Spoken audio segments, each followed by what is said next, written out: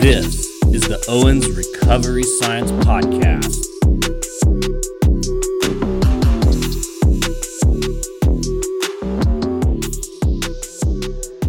All right, what's up, fellas? Got another Owens Recovery Science Podcast kicking in. The whole team's here. Anyone else freaking depressed this morning? Because Texas lost. Texas, baby. We were so close. Elite Eight. So close. I thought for sure Texas was going to the Final Four. I mean, and it was going to come down to Texas and UConn. That's going to be the game in the Final Four. It is. Yeah. I know. UConn just looked dominating. Yeah. I screwed myself. I've barely been able to see a game just because of travel and everything. And so I was talking to my wife last night before the game. I was wearing my Texas shirt and I was like, babe, it's in Houston, the Final Four this year. So I'm going to start checking times and see if I can break away. And she's like, you might want to shut your mouth before this game. Yeah. See, I'm on Melissa's side of this. Now I'm blaming you for the loss. Yeah. There might have been a little tequila in me getting ready, and I was all cocky. They dominated until 8:30 to go. Yeah, dude, we were. And I got up this morning, and my shirt's just laying in the living room. I guess I threw it out. Thrown it off. Oh man. Well, anyways, it was a good run, man. I'm proud of the boys. So everyone's back in home base, been some travel. Kyle and I were at the NFL meetings last week with PFAT, so that was good. 58 slides. Well, 55. They don't let me finish. 55 slides in 20 minutes, baby. And then Johnny got to wrap it up. I'm surprised it wasn't more slides. I mean, like rookie. I freaked them out because there was 72, but a lot of them were blocked. And so Reggie, he's the past president, so he's running it, and he's like, "How many slides do you have?" Because I guess the girl told him 70 something. I was like, "No, we're good, dude. I just have 58." And he's like, he goes, "You better roll with it, Johnny." But the next day I showed my final 3 slides to some people. So it officially counts that I got all 58 in for the talk. But we're going to go over. By the way, you see all this action? All these footballs back here? Yeah. Floor, man, we got a lot. Z, you want this one? Falcons. We got all this.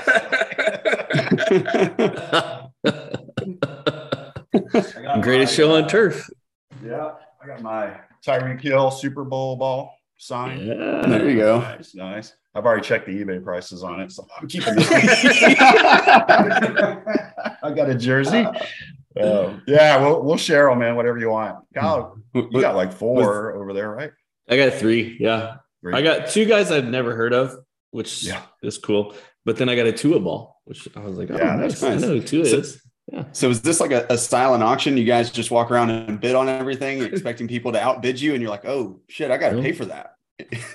No, this is thank God, no. Baby. Yeah, we're walking over, and they say we got something for you, and they kept giving us bags. That's awesome. I thought we were gonna get one. They're like, "No, we got more." They gave us 3 bags full, but my suitcase was freaking packed to the rim. Like, I'm gonna bring 6 footballs home on the plane.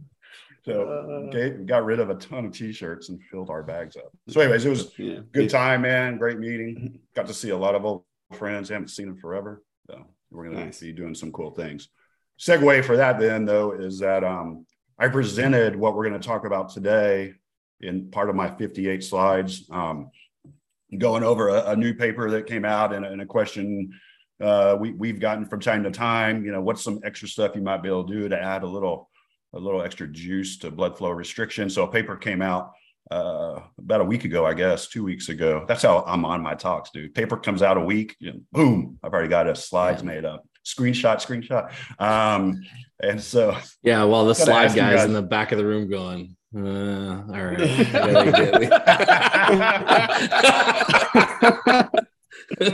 Shut up, Kyle. Anyways, it's going over the potential use of creatine for blood flow restriction. So this is kind of cool. Creatine is one of those things that seems to actually work and is safe. The efficacy seems to be there. If people ask how I get so yoked, it's because I do take creatine. We had Kevin Tipton, rest in peace, man, my good friend, who brilliant muscle protein synthesis guy, who, when we asked him what's any supplement you would recommend on our podcast, he said the only one I would recommend would be creatine, besides getting your protein in. So it seems promising. And so this paper is pretty interesting, the way they looked at how it might help with blood flow restriction. So we're going to go over kind of what creatine is and does. Kyle's going to do that. There's a paper that they cited several times in this paper by Suga from 2012 or something like that. And apparently Zach hit me up on Twitter with this paper when it came out. And I didn't even, yeah, Rain Man, he was already on it back then. And I just did I just liked it because I had no freaking clue what he was talking about. I was like, cool, man, whatever. I don't think he was. But then this Suga paper, I think, is a really cool study, doing blood flow restriction like an MRI to see kind of what's going on. And then we'll go into the study. So Kyle, why don't you touch base kind of on creatine? Most people know what it is, but at least a little basic background. Yeah, it's funny. I was thinking about creatine and describing what it is. And the first thing I thought was, it's like this white powder that gives you a lot of energy. And I went, okay, we're going to have to elaborate a little bit more. A little bit more than that. Different powder. But basically, it's an ergogenic aid. So it's generally thought to just kind of really improve your performance of pretty high intensity tasks. Helps you resynthesize ATP pretty quickly. It's been shown. And by the way, these, so we will give you kind of like at the end of the podcast, I'm going to put together a list, like a bibliography of these papers that we kind of cover. Cause I figure if you guys are kind of like me, you've got a few different papers you're pulling from. So I want to make sure we kind of list that out. But I'm taking a lot of this information from a paper on, funny enough, on rhabdo, on exertional rhabdomyolysis, because interestingly enough, creatine tied to rhabdomyolysis, although inaccurately, which we'll kind of get to. But basically 95% of the creatine in the human body is stored within skeletal muscle. It's been shown you can increase that content by about 20% through supplementation. And it acts in a number of different ways, from kind of like these pre and during and post exercise enhancements. So kind of on the pre side, you see these increases in creatine and phosphocreatine and glycogen.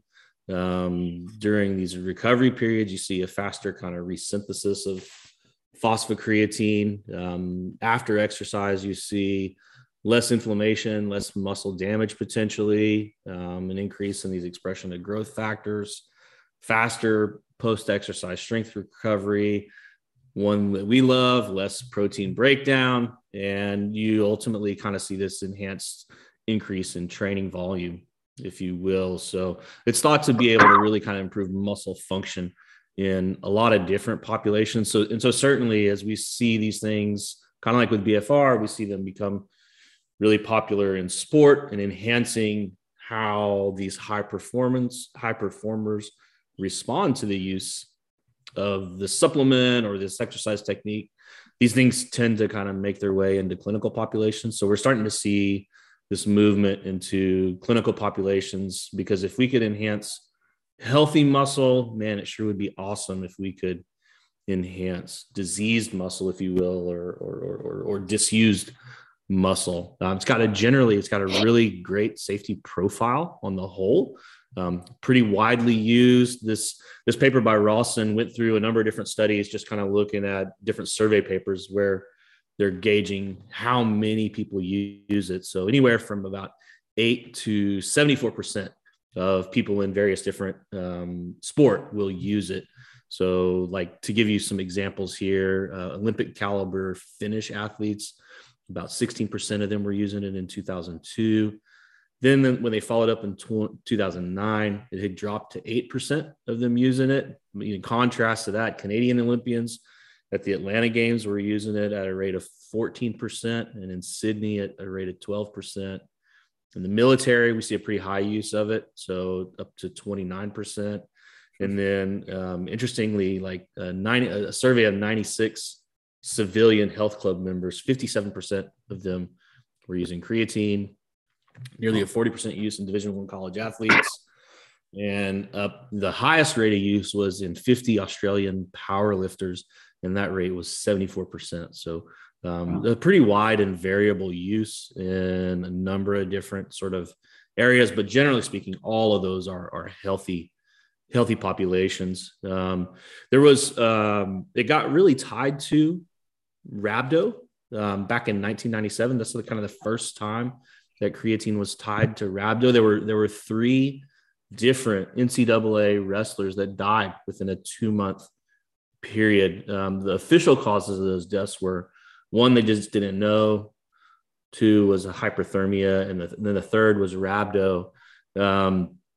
All of them had been using really intense kind of rapid weight loss techniques, from wearing those suits to taking things like ephedrine and various other diuretics.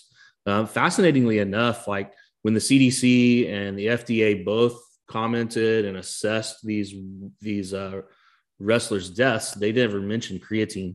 And in fact, the paper that's in Morbidity and Mortality Weekly Reports that was written on these 3 wrestlers, it never mentions creatine either. But for whatever reason, like the big media complex really kind of latched on to creatine and just totally ignored the fact that these folks were using ephedrine, which we know raises heart rate, blood pressure, causes you to sweat a lot. It can be even cardiotoxic. So anyway, creatine kind of got tied to rhabdo back then. Then in 2010, there was another kind of rhabdo outbreak in Oregon and Iowa, which I don't remember. This paper just kind of mentions it really quickly. And this is kind of despite 10 years or more of research just saying creatine really looks safe. It doesn't look like it increases muscle damage, creatine kinase, any of that. It still kind of popped back up as getting tied to rhabdo, which is kind of where we have historically had creatine in our risks, because there's an arthroscopy case where someone developed rhabdo after a surgery, but I'll give you kind of the details on that here in a second. I never want to publish a paper. I never want to put a paper in Morbidity and Mortality Journal. I'll just put that out. I don't either. Which I mean, and this is the angle we always kind of come at things from, is we want to make sure that whatever we're doing is safe, which was really kind of cool about this muscle damage paper, because they kind of go through and they're like, all right, much like we kind of do with things, like, okay, what's like the easiest thing? It's like, all right, well, just taking creatine, and do we see any sort of changes in these resting levels of creatine kinase, creatine? Do we see CK increases if we're supplementing with creatine monohydrate? And they did not, in a number of different papers. So when we talk creatine monohydrate too, I guess you probably kind of should talk dosage and how you're taking. So people take it in some different ways. I think probably the most common is for people to kind of heavy dose it for about 2 weeks to a month, and then kind of go on a maintenance dose of 5 to 10 milligrams. I was looking I had bookmarked a recent study or review paper just on the use of creatine. And it essentially kind of said, really, there's no advantage to like those sort of higher doses early. If you just kind of like start taking and consistently take creatine, ultimately it just gets in your system faster. I think that's the thing. That's the general thought, is that it gets in your system faster. This paper actually pushed back on that. So that's why. So it'll saturate the muscle faster. And if you do your 5 grams, like your maintenance dose, just straight out, it takes around basically 26 to 28 days 3-4 to weeks saturate the muscle to the extent that you'll get with loading. And it seems like for the studies, they go after this loading phase, the high dosage early, just so they can get there faster. Because if you had to wait for 4 weeks, then you've got a really, a longer study that you can't necessarily control. And I think on the performance side, it ultimately, or practicality speaking, it just depends on, if you're looking at if you're just a gym goer, there's really no point in loading. But if you're a track and field athlete or someone doing like explosive power type task and you're looking to compete relatively, within a month to a month and a half, it might be advantageous to load. I think the practicality aspect of it. You get some GI issues potentially with the loading. But that paper, they didn't see a increased saturation, Kyle, if you did the loading. Yeah, that's what I'm saying. Like, that's kind of the most recent data that I've read is, it doesn't really seem to give you a big advantage. I think to Z's point, maybe there is in these sort of special populations, a scenario where like a loading, kind of an early loading phase might make a lot of sense. But as most things go, when we start talking about just the general population, it's kind of like, look, this is an advantageous supplementation and you should just kind of get on it and start taking it in a daily fashion. Because you know how it is. Like if you go and you crush your ass in the gym and then you're super sore and you're like, oh, I don't like this, then it's harder to kind of like get on this routine of going into the gym versus if you just kind of like gradually introduce things. Sometimes the patients tend to come back a little bit more commonly, which is ultimately what we need them to do, right? We don't have to have them at a therapeutic dose immediately. We need kind of this long-term adherence to whether it be creatine supplementation, protein ingestion, resistance exercise, et cetera, et cetera, et cetera. So yeah. And I'll hunt that review down and send it to y'all. I know I've read it and now I can't find it for some reason, but I have a just general question, one that hits on that. Yeah. I'll send it. Yeah. So anyway, this, kind of summing up this review paper on muscle damage, it's been looked at. We don't see resting markers of like CK go up if you're taking creatine. We don't see increased markers of CK and loss of force reduction in those things after like high intensity eccentrics. We don't see, we actually see maybe even an improved recovery after like these long-term endurance exercise bouts and whatnot. We don't see just an overall kind of increase in exercise induced muscle damage just from like traditional kind of resistance exercise. And, when it comes to just general muscle function, that was one of the things, I don't know if y'all remember, but like back in kind of the early 90s, when this was becoming pretty popular, like early on, there was like this kind of idea out there that people that took creatine would get muscle cramps or these increased incidences of muscle injury, specifically in baseball. I'll never forget this because the reason I remember this is because when I was a senior in college, I did like my kind of like senior project on the use of creatine. And part of the reason I did that was because the strength and conditioning coach for the Houston Astros at the time was Gene Coleman. And he had done like a piece and some publication. I think it was actually in the Houston newspaper and in some other publications on kind of the use of creatine. And so I was interested because I knew Doc Coleman pretty well, just from my uncle being with the Astros and whatnot. And I had gone to some strength and conditioning stuff that he had done as when I was a high school athlete. So it was just interesting to me. So it's funny to actually kind of see this in here and basically like, looking at hundreds of different high level athletes, anywhere from like 72 football, college football players, and 40 college baseball players, no increases in cramps, tightness, strains, total injuries. A look at 130 college football players actually saw fewer muscle cramps. So we see actually really kind of positive things happening for muscle. This idea that it's kind of affecting the function in a negative way is really, really kind of a misnomer. And then the big guy, the rhabdo case, there's six cases of rhabdo that's kind of tied to creatine in some way.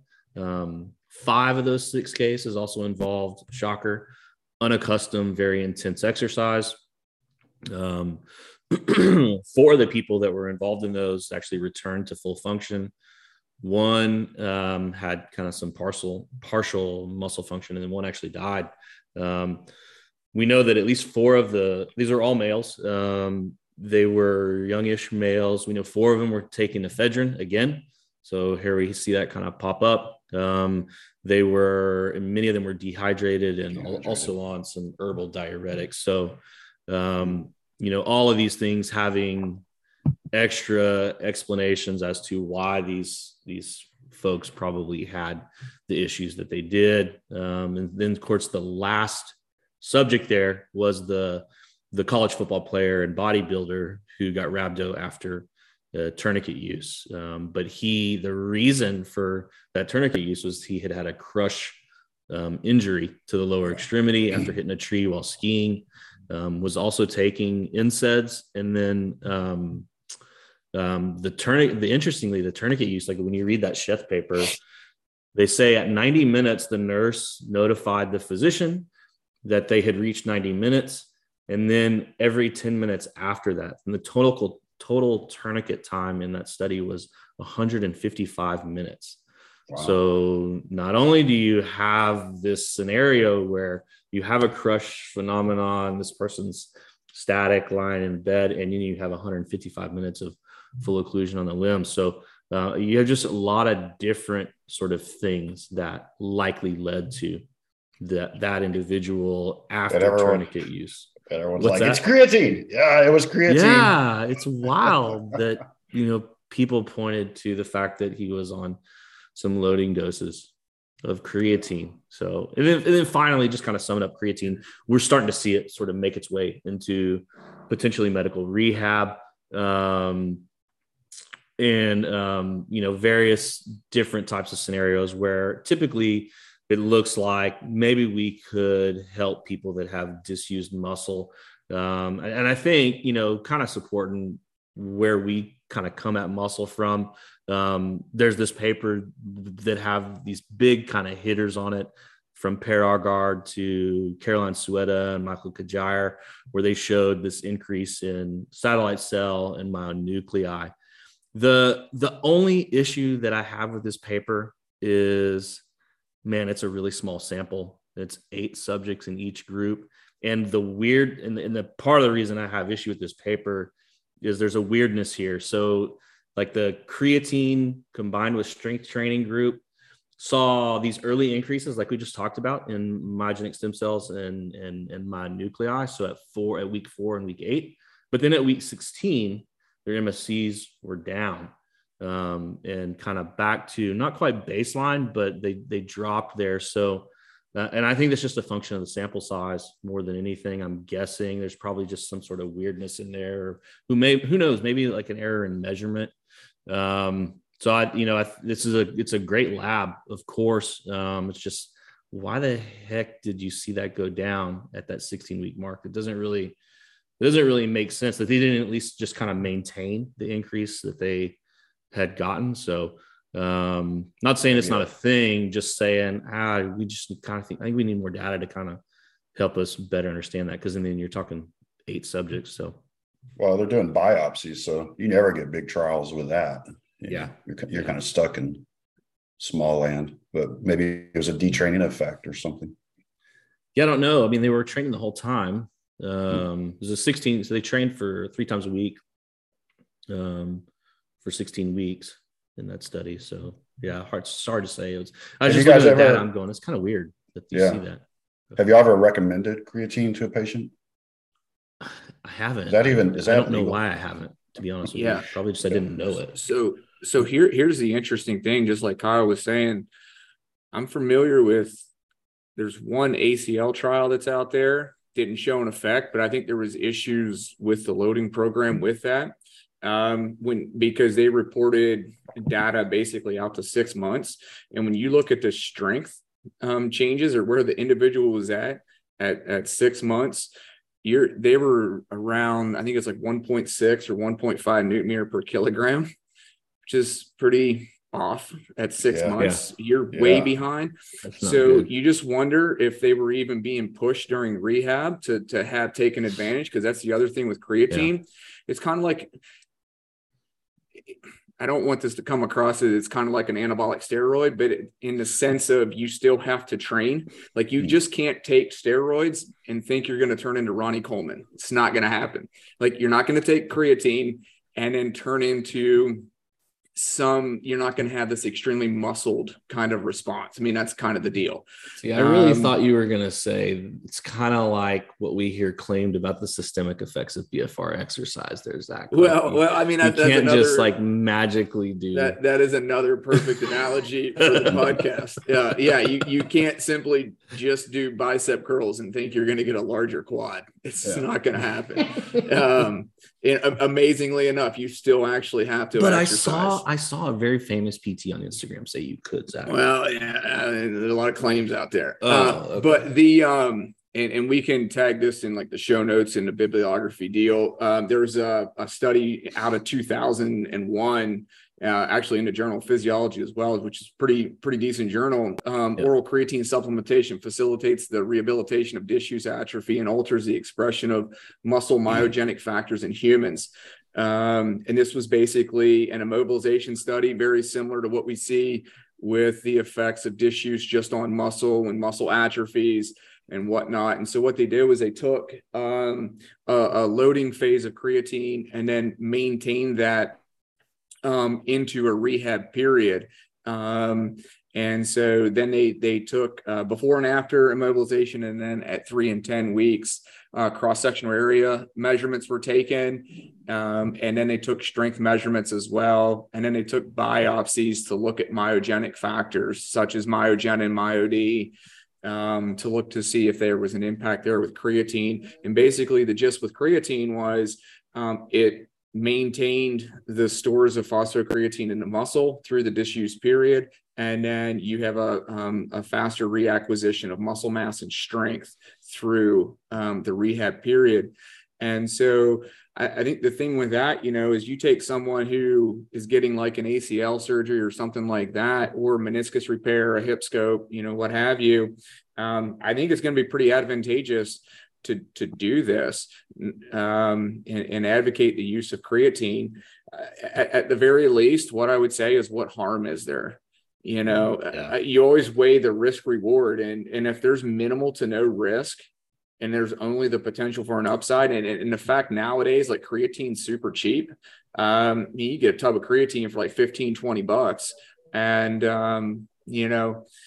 it got more expensive recently. Apparently some TikTokers put it out there that creatine's good for you, so you couldn't find it for a little while. Creatine monohydrate was a hard thing to come by, and now it's doubled in price, but it's still like a tub that'll last you a couple months is $30. And so with that, I tell people, hey man, this is what I would do if we're talking about the importance of muscle and the reacquisition of muscle mass and strength, and the best way to do it. This potentially looks like it's going to be an upside for us. Yeah, I think an important piece to what you're saying, Zach, is what's the harm? Like, we don't actually have great data to say, hey, in an ACL population, get going on this, because unfortunately, with an immobilization trial, when you're going to implement this immobilization, and you can kind of prep that muscle ahead of time, like it sounds like they did with an ACL injury, with the total knee. There's no prep. You can't do that. They started immobilization, and then it was 2 weeks of immobilization, and they started the loading phase with creatine right then. Okay. See, I it sounded like you said they started pre, which was kind of my issue there. I'm like, well, you don't know when an ACL injury is going to happen, so that's actually cool if they started it like at the same time, because in theory you could just say, hey man, like, make sure you start taking this stuff now. So that's an important, still talking injury versus healthy, but that definitely kind of helps the profile a little bit more from my perspective. But mechanistically, so we'll roll into the sugar paper. Can you touch base kind of how phosphocreatine, what it does to kind of replenish ATP, or like, I get it. This helps muscle, yada, yada, yada, but the actual pathway, you guys have a grasp on that? So ultimately you basically have, everyone's pretty familiar with your different energy systems that you use to generate ATP. We're pretty familiar, talk about on the BFR side of things, basically glycolysis, or this lactate type system, where we generate a short amount of ATP and it can sustain us over a period of time. It's going to fluctuate a little bit, but you're looking somewhere in the ballpark of maybe like 20 seconds or so, we can generate enough energy. And then ultimately we have to kind of kick in other energy processes going in the mitochondria, fat oxidation, things like that. Well, before you get into glycolysis, you have what's called the alactate system. And within that alactate system, you're really looking at very, very short bursts of energy or fuel that can be used, and it's stored immediately within the muscle. And so that's going to be your phosphocreatine or glycogen specifically. The whole premise, like Kyle mentioned with creatine, is you basically add phosphocreatine to the muscle. And so how it does this is when you consume a creatine drink or, your creatine supplement, you use creatine kinase then ultimately to transition that into the muscle and stores that into the muscle in the form of phosphocreatine. So you look at it in the context of topping the muscle off and maximizing that store. And so very similarly, just like Kyle was mentioning, ultimately what this does is it gives us an added fuel source for very short periods of time for exercise. That could be a 40-yard sprint. It could be a 100-meter sprint. It could be jumping activities, things that are just very explosive that require a very short duration. And then in the context of athletics or weight training, it allows us to replenish those stores. And so ideally, you're able to train at a higher intensity and increase your workload. And so what ultimately the sugar paper looked at was they took 12 individuals, they had them serve as their own control, doing a plantar flexion exercise. And then they had under 4 different conditions, a low load condition, which was at 20% 1 RM, and then 2 BFR conditions that were both at the low load of 20% 1 RM. The difference between groups there was one had an intermittent pressure applied. And so that was the pressure was only applied during the exercise and released during the rest periods. Then they had a continuous BFR group where the pressure was applied basically from the start of the exercise until the completion of the exercise. The duration was roughly around 5 minutes of cuff inflation in that group.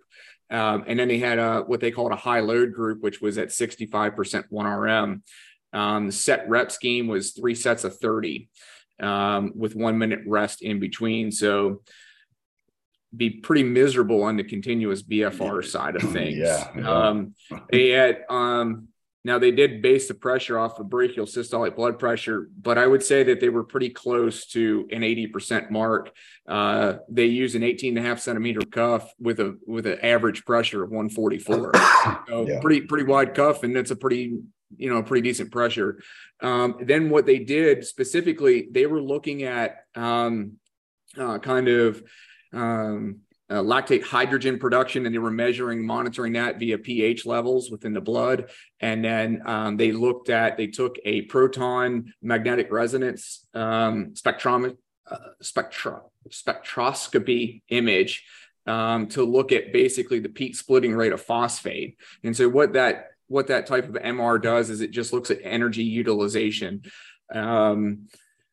What they basically showed was pH decreased across BFR groups, and the high load group didn't change in a low load group. However, the high load group and the continuous BFR group had a similar drop in pH, which was significantly greater drop than what you got out of the intermittent cuff situation. So basically maintaining that did not allow the replenishment or the removal of hydrogen ions, lactate out of that exercising muscle during the rest period. What they found, the peak splitting rate of phosphate was the greatest in the continuous BFR group and the high load group. So what we kind of conclude from that is ultimately we have tapped into these higher threshold motor units that really kind of are active when we do high load explosive type task. And then intermittent and low load didn't really do anything at all for peak splitting. No significant rise. I mean, they look very similar. Right. And then when you look at the utilization or the depletion of phosphocreatine levels, the continuous BFR group and the high load group demonstrated the greatest changes in phosphocreatine. So again, whether you're looking at basically ATP going to ADP, that peak splitting rate of phosphate, we see the greatest change within continuous BFR, and then the high load situation. And then when you look at fuel utilization in the muscle, you see the same exact kind of correlation, so to speak, of greatest depletion of phosphocreatine comes with continuous BFR and then the high load situation. Yeah. And that continuous BFR graph is crazy because it just, my joke, it looked like the stock market recently. It crushed it at the NFL meetings. That thing just, no, it didn't, Kyle. No. I think they were tired. I think everyone was tired, man. That graph, it just bottoms out for the continuous BFR. You see that phosphocreatine just like gone. By the end, it's just like gone. Yeah. So then you see, okay, if there is more topped off phosphocreatine in the system, you might be able to utilize that with continuous BFR. Yeah. And then there was another paper from the 80s that showed a similar, effect. And basically what that group did, it was Ingman Hansen, and they did a correlation between lactate levels and glycogen and phosphocreatine within a muscle. And that was measured with a muscle biopsy. And ultimately there was a very strong inverse relationship. I think it was a 0.88 relationship between high levels of lactate and then the depletion of phosphocreatine and glycogen. So it kind of tracks that, when we increase these glycolytic substrates, we're using another fuel source. So it's the accumulation of lactate that makes you keep running out of the phosphocreatine. It's not that it's some sort of hypoxic thing where, if you release it during the rest period intermittent group, it's like, okay, it goes right back up to baseline almost. But if we're still in hypoxia, that's what I was trying to figure out. Is this hypoxia that's doing it, or is it just the lactate never left? So I think the big thing with BFR research is we always use lactate as what we measure. Mm-hmm. And I don't necessarily know if lactate drives the effect or that's just what is measured. And then is the accumulation of lactate the result of the hypoxia? And then from there, because you're not moving in to the mitochondria and getting oxidative phosphorylation, things like that ultimately you have to use another fuel source. And so the thought process is ultimately you're tapping into higher threshold motor units. So we basically starved out oxygen. We burn through that, say, within the first set. Well, now we start to get into type 2 fibers. And then ultimately we go from type 2 to type 2A to type 2X, or, those very high threshold motor unit fibers, which are using, phosphocreatine as the fuel source. Okay. Very cool paper. It's a cool setup then it makes you understand, all right, phosphocreatine is important. If I have a bunch in my muscle, can I eke out some extra work potentially, right? Would be the goal, and recover, I guess. Mm-hmm. Yeah, cool. Anything else you want to add on that sugar paper or roll into this creatine study then? I think that's pretty much about that covers that paper. You did it well without confusing me. I was going to say, explain this paper, Zach, like I am a Cocker Spaniel. Trying to understand it. So you didn't go too Rain Man on us. All right, good. Ben, do you want to go into the creatine report? Yeah, save the best for last. Not really. So, y'all just figure you put me toward the end of the podcast. People won't be paying attention at this point. That's what we'll go with. Okay. All right. Well, so this Souza Silva paper that just came out on creatine versus no creatine. Essentially, it was split into two groups and 4 conditions. You've got a placebo-controlled trial. So you've got one group getting creatine, the other group getting a placebo. Wasn't a ton of people in this study. They started with like 12 in each group, but they had some dropouts. So it ended up with 8 folks in the creatine group and 9 folks in the placebo group. As far as the training that they did, they had individuals essentially working as a within subject comparison. So you had each person training each of their arms differently for a bicep curl exercise. One arm was doing a 70% of 1 rep max load. The other arm was doing a 30% of 1 rep max with blood flow restriction. And so with that, you had the separation. Everyone's training the same way. Half of them were getting creatine. The other group was getting the placebo. And so they trained twice a week for 8 weeks. For the actual creatine use, they did follow a loading schedule for the first 5 days. They got 20 grams of creatine monohydrate for the first 5 days. And then beyond that, they were on that maintenance dose of 5 grams of creatine monohydrate. And they basically split up this training into a Monday, Thursday, and a Tuesday, Friday. So that way the arms weren't training on the same training day, and they were separated by a few days between each lift. And for weeks 1 through 4, the BFR group at 30% load did 30, 15, 15. So 3 sets. The heavy load group did 3 sets of 10 to 12 reps. That was their target for hitting failure, was somewhere between 10 and 12 reps in each set. And then for weeks 5 through 8, they had reassessed their 1 rep max and increased if needed. And they added an extra set in both groups. So it became the 30, 15, 15, 15 in the BFR group. And for traditional, it was 4 sets of 10 to 12. So it was nice that they assessed rep max, loaded based on that. They reassessed and progressed, and they added volume as opposed to adding a percent load. So they did have some progression there. And everyone was doing a 4-second time under tension, 2 up, 2 down. So they looked at total body mass. They looked at fat-free mass. They looked for hypertrophy in the bicep using an ultrasound. They looked at changes in volume of training, or the number of sets they could complete in training.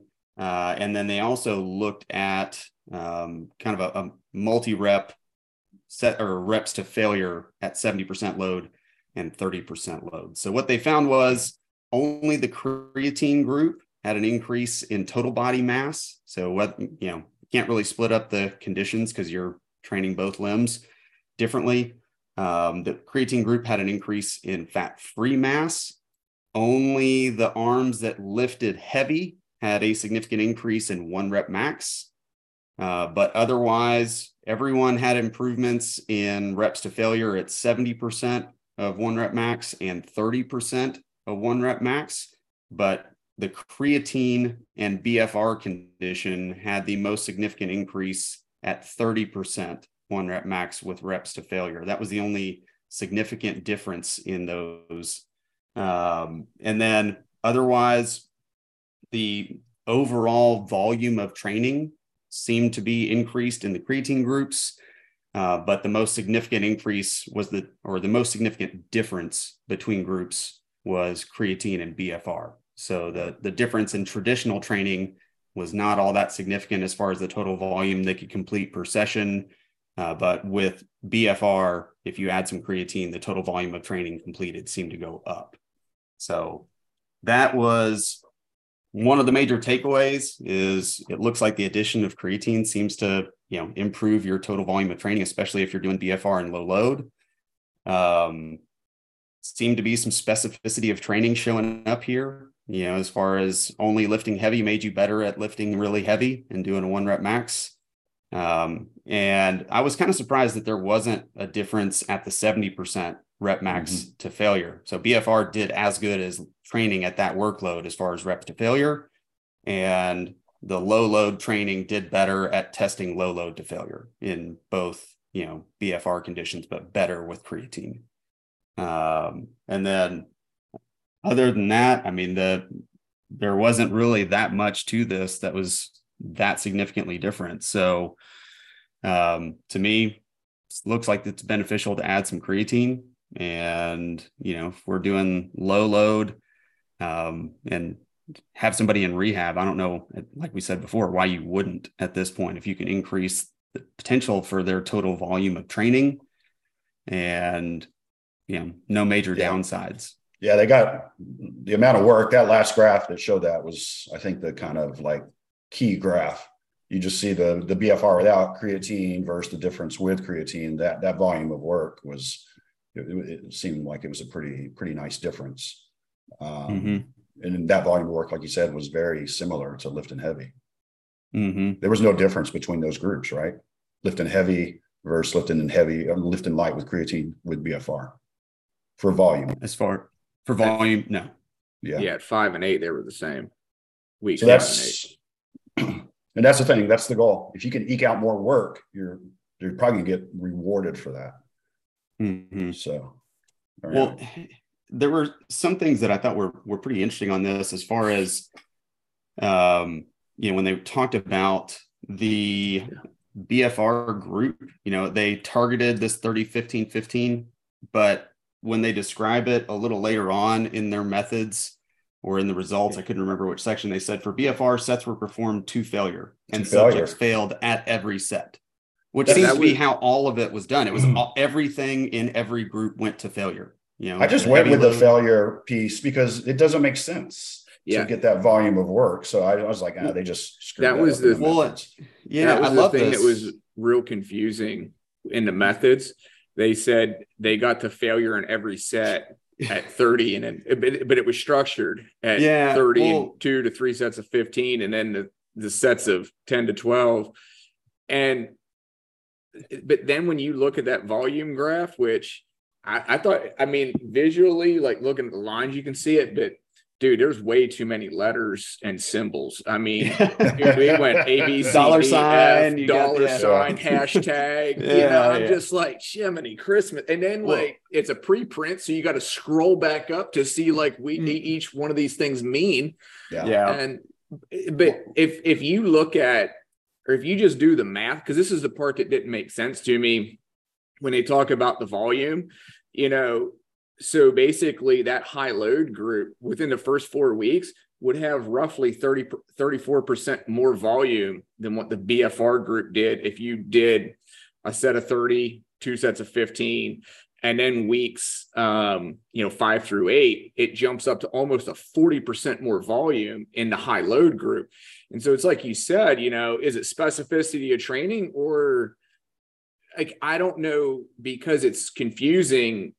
When you do the math, the volume doesn't add up to what the graph shows. Right. And well, so this, and I don't know if it's because it's a preprint, but, looking at the methods, they're describing, one of the details that I didn't include, which was that they did measure arterial occlusion pressure. They applied 50% arterial occlusion in the BFR group, but it sounds like they only measured it at the beginning. And when they were going to give a description of how, they just said, well, look at this other paper. They told us, they tell you how we did it. They did the same thing for their 1 rep max testing. It's like, well, this paper, we did what they did. And, we're not actually going to describe it for you here.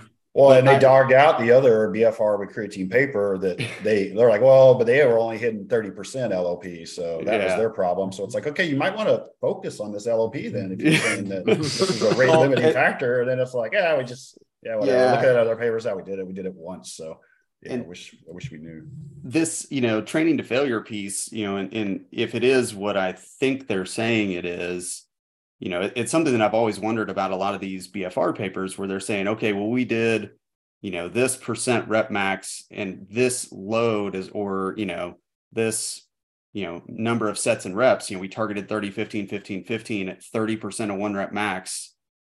And if anyone's ever actually tried that at a true 30% of their 1 rep max, I don't see many people able to even come close to completing that volume of repetition. So, it might actually be nice if they're saying, well, we were trying to do 30, 15, 15, but everyone freaking died before they got there. So we didn't actually complete those sets or that volume of repetition. So that, I've always wondered that about a lot of papers. And so maybe that's where we're getting some, equated effect by saying, well, every set went to failure. So maybe that's getting us closer to where we need to be as opposed to just saying it's a volume. Generally speaking, these papers do a pretty poor job of defining failure in general.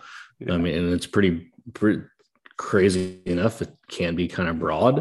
I wanted to back up because Zach kind of mentioned the specificity of training piece that Ben had also mentioned. And I really took the specificity of training actually to really more so apply to the assessment of 1 rep max than anything. But Yep.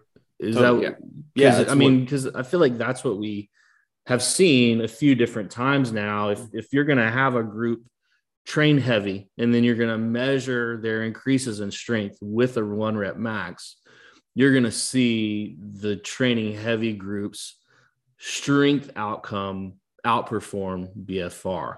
Yeah. But then if you go and you measure them with a true like force output on an isokinetic dynamometer or some kind of validated way of measuring force, that's where we tend to see the strength outcomes really sort of approach one another, because now we don't have a familiarity piece there. Well, that's what that powerlifting paper is the perfect example. And the Gronfeld paper that we use to There's talk about the effects. Well, and that's that's shown it a couple different times. I mean, a number of different papers have shown that for sure. So, and I think that's where the meta-analysis that Per Aagaard did with BFR versus lift and heavy. Mm-hmm. You know, he basically was saying like, you can't just be taking these 1 RMs because that's not the way. You know that these people are training for the test. So they threw that out and said, okay, the ones that use an isometric or an isokinetic it's going to give you that kind of true strength. Yeah, good point. Well, a few flaws. It's a preprint. It was a pretty international collaboration of people on that paper. So it's interesting. So it at least gives us some insight that there's a mechanistic reason why this might be beneficial. And then when you do apply it, it did seem to move the needle. So we went from creatine is a rhabdo producer to actual creatine does not look like it's that. And it looks like it could be beneficial if you're open to taking it as part of your BFR training. You guys agree? Yeah. And we left out what might be the best part of the recent developments in creatine, which is cognitive, the new suggestions that it might improve cognition, which I haven't really found that in myself yet, but you're not taking a high enough dose. Apparently, that's high dose stuff, man. You're like, it's got to be 15 grams, man, dude. It's super high. There's always a non-responder. Unfortunately. That's kind of like in this paper. You know, they took the one person that they said, well, this person's too skinny, so we're going to exclude them from our data. You know, that's the funny part. I read that and I'm like, you didn't realize when you enrolled this person in they're underweight? Oh gosh. You didn't realize that until the post analysis. Yeah. Well, we'll put you through the workout, but thanks for coming out. We're not actually going to include you in the study. Yeah. You're a little too small for us. Here's a sandwich. Start eating. We did say a few times this is a preprint, so I wanted to just kind of make sure that we sort of disclose like what that actually means here. I mean, preprints, they can take a few different forms, you know, like sometimes in order to submit a manuscript, you have to actually publish a preprint ahead of time. I think this one is different though, because it's actually been accepted for publication. It's just the paper that you can actually download is not in the format that it will ultimately be in the journal. And there may certainly be some other edits for content that could happen after that. Anything you guys? It's a preprint, but you typically have gotten your proofs. So you've already said, yes, I'm happy with this. But I had a preprint come out one time with a paper and we still had the comments they put out there on it.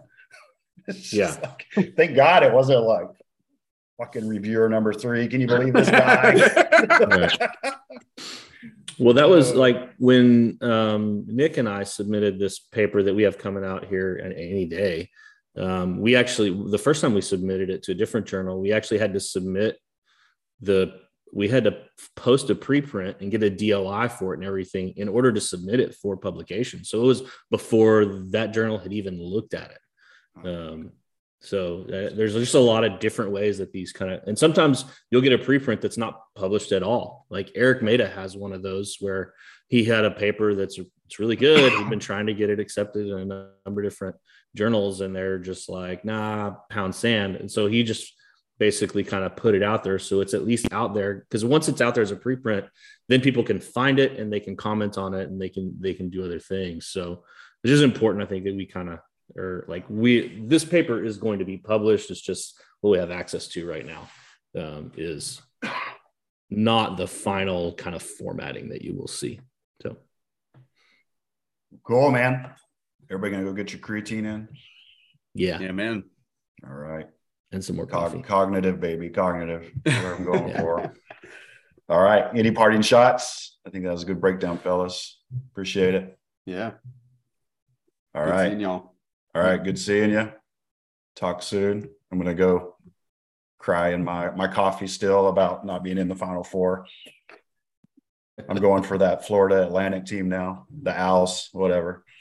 Yeah, I just hope it's absolute chaos, and you get some. It already is. It has been chaos for sure. Yeah. My office pool that I run for my old job, we for the first time will potentially have a winner that did not pick the eventual champion of the tournament. And we only have 2 people that even picked one of the Final Four teams in the whole, and that's 30 brackets. That's even good, man. That's wild. That's pretty impressive. Yeah. All right, fellas. Appreciate it. Talk soon. Yep. Peace. Thanks for listening to the Owens Recovery Science Podcast. Owens Recovery Science is a single source for PTs, OTs, ATCs, DCs, MDs, and other medical professionals seeking certification in personalized blood flow restriction rehabilitation training.